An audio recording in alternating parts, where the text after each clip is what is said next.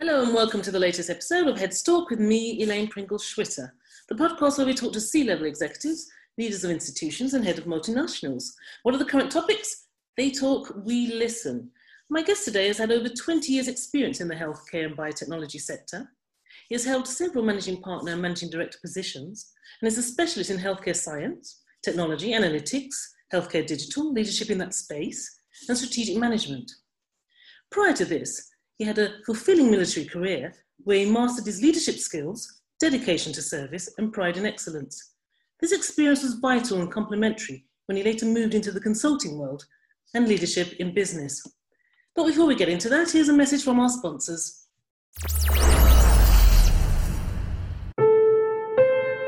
This episode is sponsored by Quality Transformation. Businesses are continuously looking to optimize performance and operations, as well as seeking ways to bridge the gap between their products and the deployment with their customers. The innovation ideas are not the issue, rather realizing them is often the roadblock, and in particular when digital technologies come into play. Quality Transformation brings in significant experience and the right skill set to support you in complex transformations. Our senior advisor can support you by delivering strong projects, programs, portfolio leadership, coaching, as well as performing independent quality assurance. Visit us at quality-transformation.com and get in touch for further information. Heads Talk podcast with your host Elaine Pringle-Schwitter. John Deverill is the General Manager, Solutions EMEA for GE Healthcare. He held a number of positions, including Managing Partner for Finamore, Chief of Strategic Partnerships and Solutions for Europe, directorial positions in leading management consulting firms, and his focus throughout has been the interface between healthcare and life science technologies. John, a former Lieutenant Colonel in the British Army, was awarded the MBE and the Queen's Commendation for Valuable Service. In his role in a leading global medical technology and digital solutions organisation, he is at the forefront in innovation and future design and healthcare provisions and models. John is multilingual. His language skills include French, German, Italian, Serbish, Farsi, and Croatian. He has a very engaging demeanour about him, enormously respected in his field, a consummate professional leader, and the word that is repeated in the description of him by people he has led, as well as his peers, is integrity. Though I've only worked briefly with John in the past, I totally agree with the sentiments of the people that provided their feedback. I also add my memory of his good humour, modesty, his steely focus, and the instant rapport one gets working with him. So without further ado, I'd like to welcome John to Heads Talk. Hi, John. How are you? Elaine, I am embarrassed at all those words about me, but I'm delighted to be here, and I'm very well, thank you. I really like to start this conversation with a fairly heavy question and a fascinating one as well. So once again, really glad to have you with us. It's a fairly long intro, so bear with me and I will get to the question. Right, the pandemic has had quite a few casualties. The current number of deaths worldwide is 1.25 million, and the current number of UK is nearly 50k. There's been a lot of criticism of the government's leadership, handling of the reaction to this. There's also been, in the UK at least, a sense of the government and the medical professionals not working together optimally for the best outcome. Though I must add, the medical workers have been rightfully praised for their dedication and management of the situation, in spite of the decisions made by the government. As mentioned in the introduction, you work quite heavily in the technological provisions in this space. You've also spent a considerable amount of time in the military and can do a comparison in terms of reactions in this space. The military is known for its precision and timely responses. It is also known for utilising all that it can in its vicinity, working and collaborating as it sees necessary to get the desired outcome. My question to you, John, is what can and should be learned from the military that can and should be implemented in the civilian environment, and in particular the NHS? What do you suggest should happen?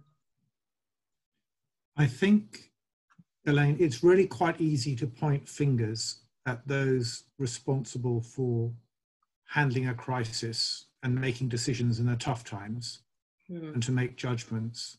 It's a bit similar, if you like, to sometimes you hear armchair generals, as they're called, commenting on live action from the cosy safety of a well-lit drawing room. I personally think that the NHS in England, as you said, has definitely risen to the challenge magnificently. And I don't think in terms of the way the question's put, that it's necessary to implement military models within it at all. But the military is famous for many things, I guess, or it has a reputation for clarity of strategy, planning and execution. But I would point out that in doing that, the military is reliant on several things, including clarity at the political level to allow it to work well within constraints, great logistics, and in fact logistics is one of the principles of war, and working closely with allies.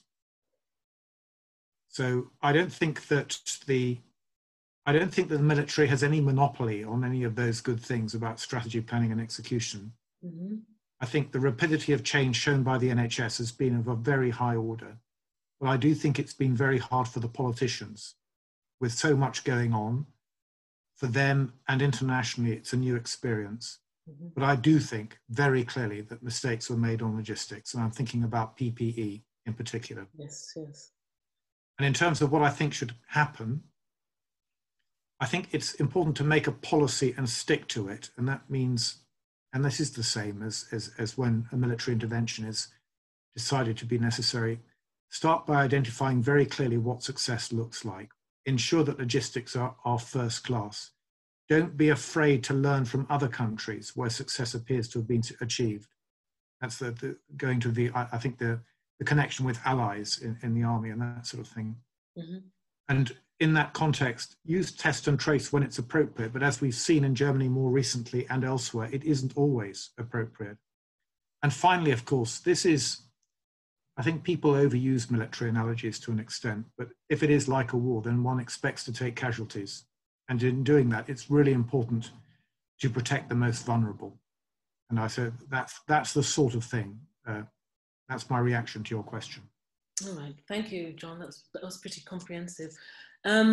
Staying with relationships and how different groups work with each other, with this hopefully once in a generation pandemic, how do you believe the private and public sector relationship has changed in terms of the roles played to solve this problem? I think there's already a huge, and not everybody that I speak to understand this, but there is a massive symbiosis between public and private sectors in the NHS and in the health service in this country already. Here, the private sector plays a role in direct care, in acute mental health, social care, in primary care, GP practices, they're all private businesses, in diagnostics, in logistics, and so on.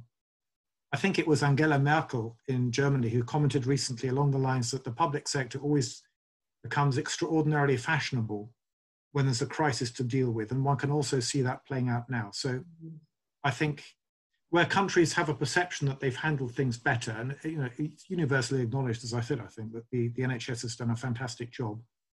That kind of cements it into the consciousness and makes it slightly harder sometimes for the private sector to work alongside it. But at the same time, what I think we've seen in the NHS is the enormous value demonstrated by those companies which have been organised, if you like, to work alongside the NHS, and that I think that will look set to continue. I absolutely know that there's enormous willingness on both sides of the public-private sector debate to make that happen. So effectively, everyone has risen to that challenge. Well, yes, the few things unite different players as well as a crisis, and this has been a jolly good crisis from that perspective in healthcare. What happens next, though? What seems to have happened, we've had about 20 years of rapid evolution in healthcare in a very short number of months. The challenge for us as we emerge from the other side, as I very much hope that we will very soon, is how much of the benefit, if you like, of this acceleration and change we can retain. And I think the private-public sector join is one of those benefits. So that remains to be seen. Let's move on. Let's talk about some of the healthcare solutions that are out there and some of the work the organisation is doing. You're in the heart of it. Can you, for my listeners, give us a taste of some of the innovative smart solutions in your line of work to address some of the complex problems that stemmed out of the current pandemic? I think there has been an awful lot of innovation. And some of that innovation has been a lot more visible than some others. So for us in GE, getting Ford to work with us on ventilator production, as in fact we managed to do in some of our factories, which are ostensibly designed for jet engine manufacture. That has been a real class act that I've seen at first hand. But if you think about it more, primary care is now, for most people, it's a digital experience. Most of you talk to a GP, you'll probably be doing it over the telephone or over the internet, and outpatients similarly. Everything has become digital consumer in terms of those elements of care. So care pathways are now being transformed to minimize contact and waiting time. And that means using a lot of AI and analytics in the background to manage the flow of patients in the foreground, as well as to do the guiding of diagnostics and therapies, which is quite well established. And I think that's pretty impressive to see, actually. Yes, that does sound pretty impressive. So what is the next generation of technology in the healthcare sector that impresses you? Because what you're talking about is currently happening. What's the next generation? And what working practices are you changing with your developments and innovation? What manual and mundane activities are you automating? There's at least 2 questions there, but I think, so I personally, I always have been, and I remain very impressed by the GE command centers from our own perspective. These can run regions or whole countries of healthcare systems, like control towers running airports. I'm also very impressed by the architecture we have. We call it Edison for reasons of history, I guess, which enables third-party applications to be developed on a singular architecture, using AI, as I said before, not just on images, but to solve patient flow and patient direct customer problems. More generally, in terms of the next generation of technology that's coming up, I think it's well known, we're now in the area of genomics and cell therapies. This is absolutely massive, and this is going to enable personalized medicine and offers the potential to cure the previously incurable. And on the other side, and this is the thing, this is very much what you might call a first world conversation. I really like the mobile-like technologies like Vscan, and it's a mobile ultrasound scanner, which can help transform maternity services in places like sub-Saharan Africa. We seem to be, we are in an increasingly polarized world of the haves and the have-nots. And the technologies which can advance the people of a whole continent of people who need care at scale are, for me, seriously meaningful. And what I'm going to change forever? Well, those technologies are going to help change healthcare, but for me, it's a lot more personal. I'm going to be working at home for quite a long time. I think I found out that it's possible, and I think it's the whole of this stuff of the recent pandemic has helped many people, I think, to figure out it's possible to work smart and live smart and look after things which are important for at least some of the time in a way that we really didn't before. You know, we could talk this whole episode about all these developments that you've just mentioned. I mean, I'm sure you just mentioned a fraction of what you guys are doing. And there's a lot of amazing technological advancement and deployment in your sector.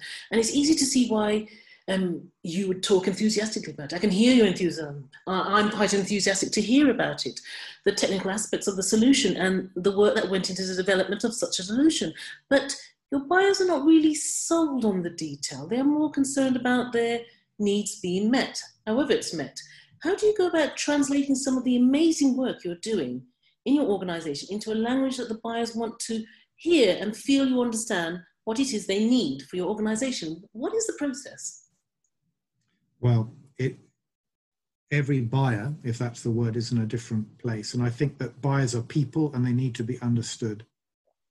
What that means, I think, is that the words used should be in their terms and in their language and be right for them. So when it comes to selling versus buying, it's really super clear that empathy and listening are far more important than saying, than talking. And true understanding of what buyers seek to achieve can only be achieved through listening, I think, and validating and listening again. So in a way, it sort of turns the question on its head. How we translate it into what buyers need is by listening to the buyers themselves. That's the only way really that it works, I think. Okay. That's good. And you touched upon AI in your previous answer. AI is in this space and increasingly. I'm looking at developments in this area, and while I'm extremely fascinated by the progress of what can be done, how do you balance this with human roles? I mean, should we worry about this in terms of certain roles being obsolete? No, I don't think so. Particularly, GE, we are very big in radiology, for example, and I'm sure that might lie behind the question to an extent. Mm-hmm. I don't think there's a worry there. I think that the nature of the profession is very likely to evolve using this new technology, mm-hmm. to become where radiologists will in future become more like diagnosticians. Mm-hmm. In fact, I heard the chair of the European Society of Radiologists saying as much, so I feel quite comforted by that in making this assertion. But I think we should all face it, actually, and this is very much the case in the UK as elsewhere. We've got nowhere near enough trained radiologists to cope with the demand that we see already and can foresee. And AI can be a huge help to them, both in decision support in terms of making the decision, clinical decision support, and in prioritizing the work in front of them. Mm-hmm. So no, I don't think there is a worry, but I absolutely understand, of course, why some professionals might have that concern. Yes. Yes, and again, in your previous answer, you touched upon digital. You say everything is digital now, and that's how we work. In the tech space, you hear a lot about blockchain, AI, automation, IoTs, and digital twins. Digital twin, especially in the healthcare sector. We've not been here before. Tools such as Hospital of the Future will aid hospitals to visualize the range of potential scenarios and help shape their response. It really gives a different meaning to the word new. And your organization is one of the big players in this space. Please, for my listeners, can you educate us on digital twin? What are you and your organization doing in this space? And are you working with startups in this? And is this about transforming the hospital business model? Just tell us what's going on there, John. Sure. Okay. A digital twin is a sort of digital simulation of a machine or a component or a technology or an organization, like a hospital, for example. And then this simulation can be trained to perform predictably exactly as does the original, which is why it's called a twin. Mm-hmm. What it actually looks like, you can't, it's data, software, a computer program. And once it's set up, it's possible to test real life scenarios in complete safety by feeding them digitally to the simulation. Mm-hmm. So in GE, we're able and very practiced with this thing you called the Hospital of the Future model. Mm. So we can do everything from a jet engine to a hospital system in this way. Mm-hmm. And working with startups, yes, we do. We in GE Healthcare, we spend north of $1 billion a year on R&D, mm-hmm. And we are very much interested in startups, particularly in AI. Yes. And then you said how it transforms the hospital business model. It doesn't. Oh. That's not quite how transformation is such a big word. AI cannot, or any of this technology cannot bring about transformation by itself. Otherwise, healthcare would have been transformed a long time ago. Mm-hmm. Transformation in healthcare is about new business models supported by new technologies, new medical, new clinical practices, and crucially, a changed workforce. Changing behaviors is a huge part of transformation in healthcare. So I think AI can play a role, and it does, but new business models, particularly integrated care, are fundamental to transformation. All right. Okay, so let's look into the future, say 5 years, 10 years from now. Can you visualize and explain, one, the technology side, and two, the process side? What is it that you see being done in the relevant tech space, biotech, medtech space, or AI, as you mentioned, that can only imagine or wish for? I mean, I'd be interested in your input on this. Effectively, you'll be describing the gaps and where and what we need to fill. And two, it's with regards to the process, with the service provisions and or activities be more holistic, with the different organizations, groups, stakeholders working collaboratively, sharing data and provide the best possible services and care to the end patient. Will it be, I think, what they call total healthcare, or is this a dream that will never be realized? Okay, well that's Elaine, that's a complicated and demanding question. There we go. Well, we aim can I visualize? Well, I'll try and paint a picture for you. So in the future, just say maybe in 10 years' time, I don't know. I might be at home, I might get up, I might have my morning daily check using a smart device which I'm wearing or carrying in my hand, something like a home scanner or something like that. And this scanner might alert me that there is something that needs to be done, for example. It would then ask me digitally if I would like a remote consultation, and if I say yes, and it probably would be said, I wouldn't have to press any buttons, it would connect me very quickly with a real human I can see, who would be able to immediately help me to understand what's occurring. Mm. This is if it's a problem which cannot immediately be sorted out, literally in the home. Mm-hmm.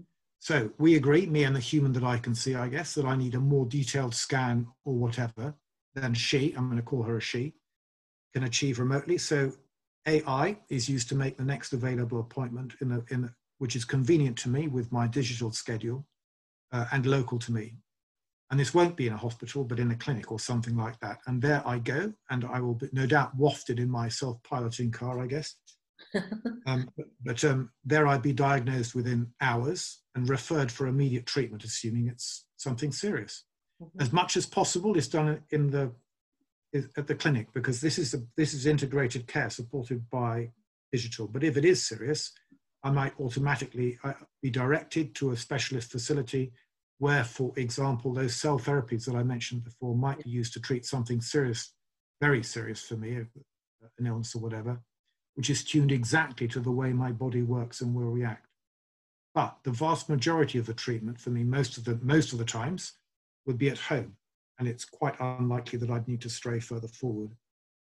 Right. So this features the use of teletechnologies, yes, quite a lot of which exist already, teleconsultation, which exists already, advanced diagnostics, which exist already, highly tuned therapeutics, which exist already. And at no point do I have to put my information in more than once. So is that total healthcare? It's not a term I've heard before, but yes, it is integrated care. And absolutely, Elaine, it's not a dream. This happens already in places like Ribera Salud in Valencia in Spain. There are many other examples too. So it can be done, it will be done. I guess, as I said before, the world is bifurcated a bit into the world of haves and have-nots. So in advanced societies like the one we're fortunate to live in, mm-hmm, I think it's very likely to happen. God and politicians willing. When I thought of this question, I thought, this is so way into the future, 10 years if we're lucky, maybe 15 years. But what I'm gathering from your answer, it's already happening. It's starting to happen. So that's yes, it does happen. It doesn't happen. So there's quite a lot of, it's very difficult to bring this all about, but it's not really about the technology. Technology is seldom an obstacle anymore. Mm-hmm. I think it is our ability as human beings and as professionals to adapt to it when a revolution in technology happens every 18 months or 3 years or whatever it is, mm-hmm, is far bigger a problem. And that's why it goes back to the business models and the behavioral change. All right. It's about human beings changing. Okay, that's another topic which we will move swiftly away from. Let's move on. Okay, apparently this next question is the most divisive question of 2020. It's regard to COVID-19 and the responses to it. The question is the cure worse than the disease?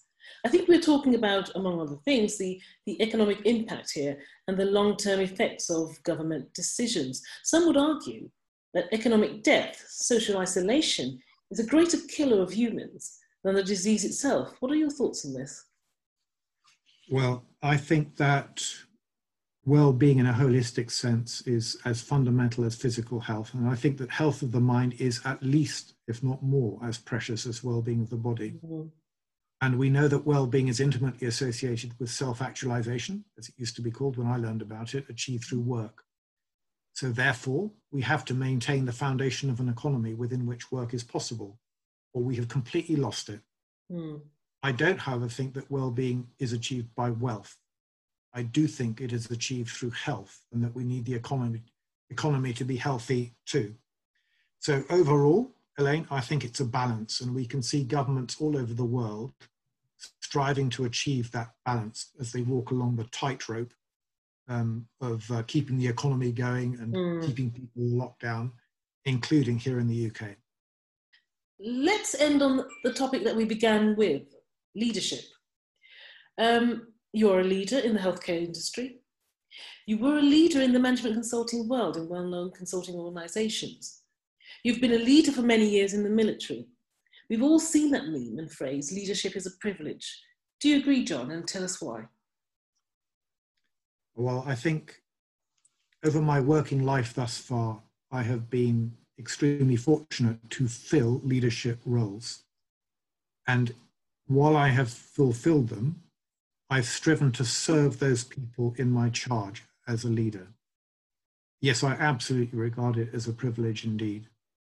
I think these days everybody, everywhere, because of the pandemic we've talked about, you can see good leaders adapting and directing with clarity. You can see them supporting and you can see them inspiring. Good leadership in crisis and the rest of the time really is, for me, about intelligent humanity, and it's absolutely about service. So fundamentally for me, I consider myself blessed to have had the opportunity to fulfill the role of leader for so many people for so many years. Mm-hmm. And that's what it means to me. Excellent.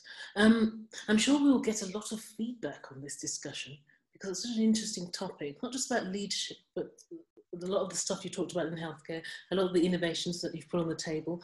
I'll provide our listeners with a link to some of the stuff you're talking about, if I may. But in the meantime, John Deverill, many thanks for your time and insights. Elaine, it has been an absolute pleasure, and thank you very much indeed for the time. Thanks for joining me today on this episode of Heads Talk. Don't forget to subscribe to the show via my website, elainepringle.com/headstalk, or wherever you get your podcasts. Finally, I'd like to thank our sponsors, guests, and you for helping to make the show possible. Please join me next time where I'll be featuring more executives, decision makers, and heads of multinationals.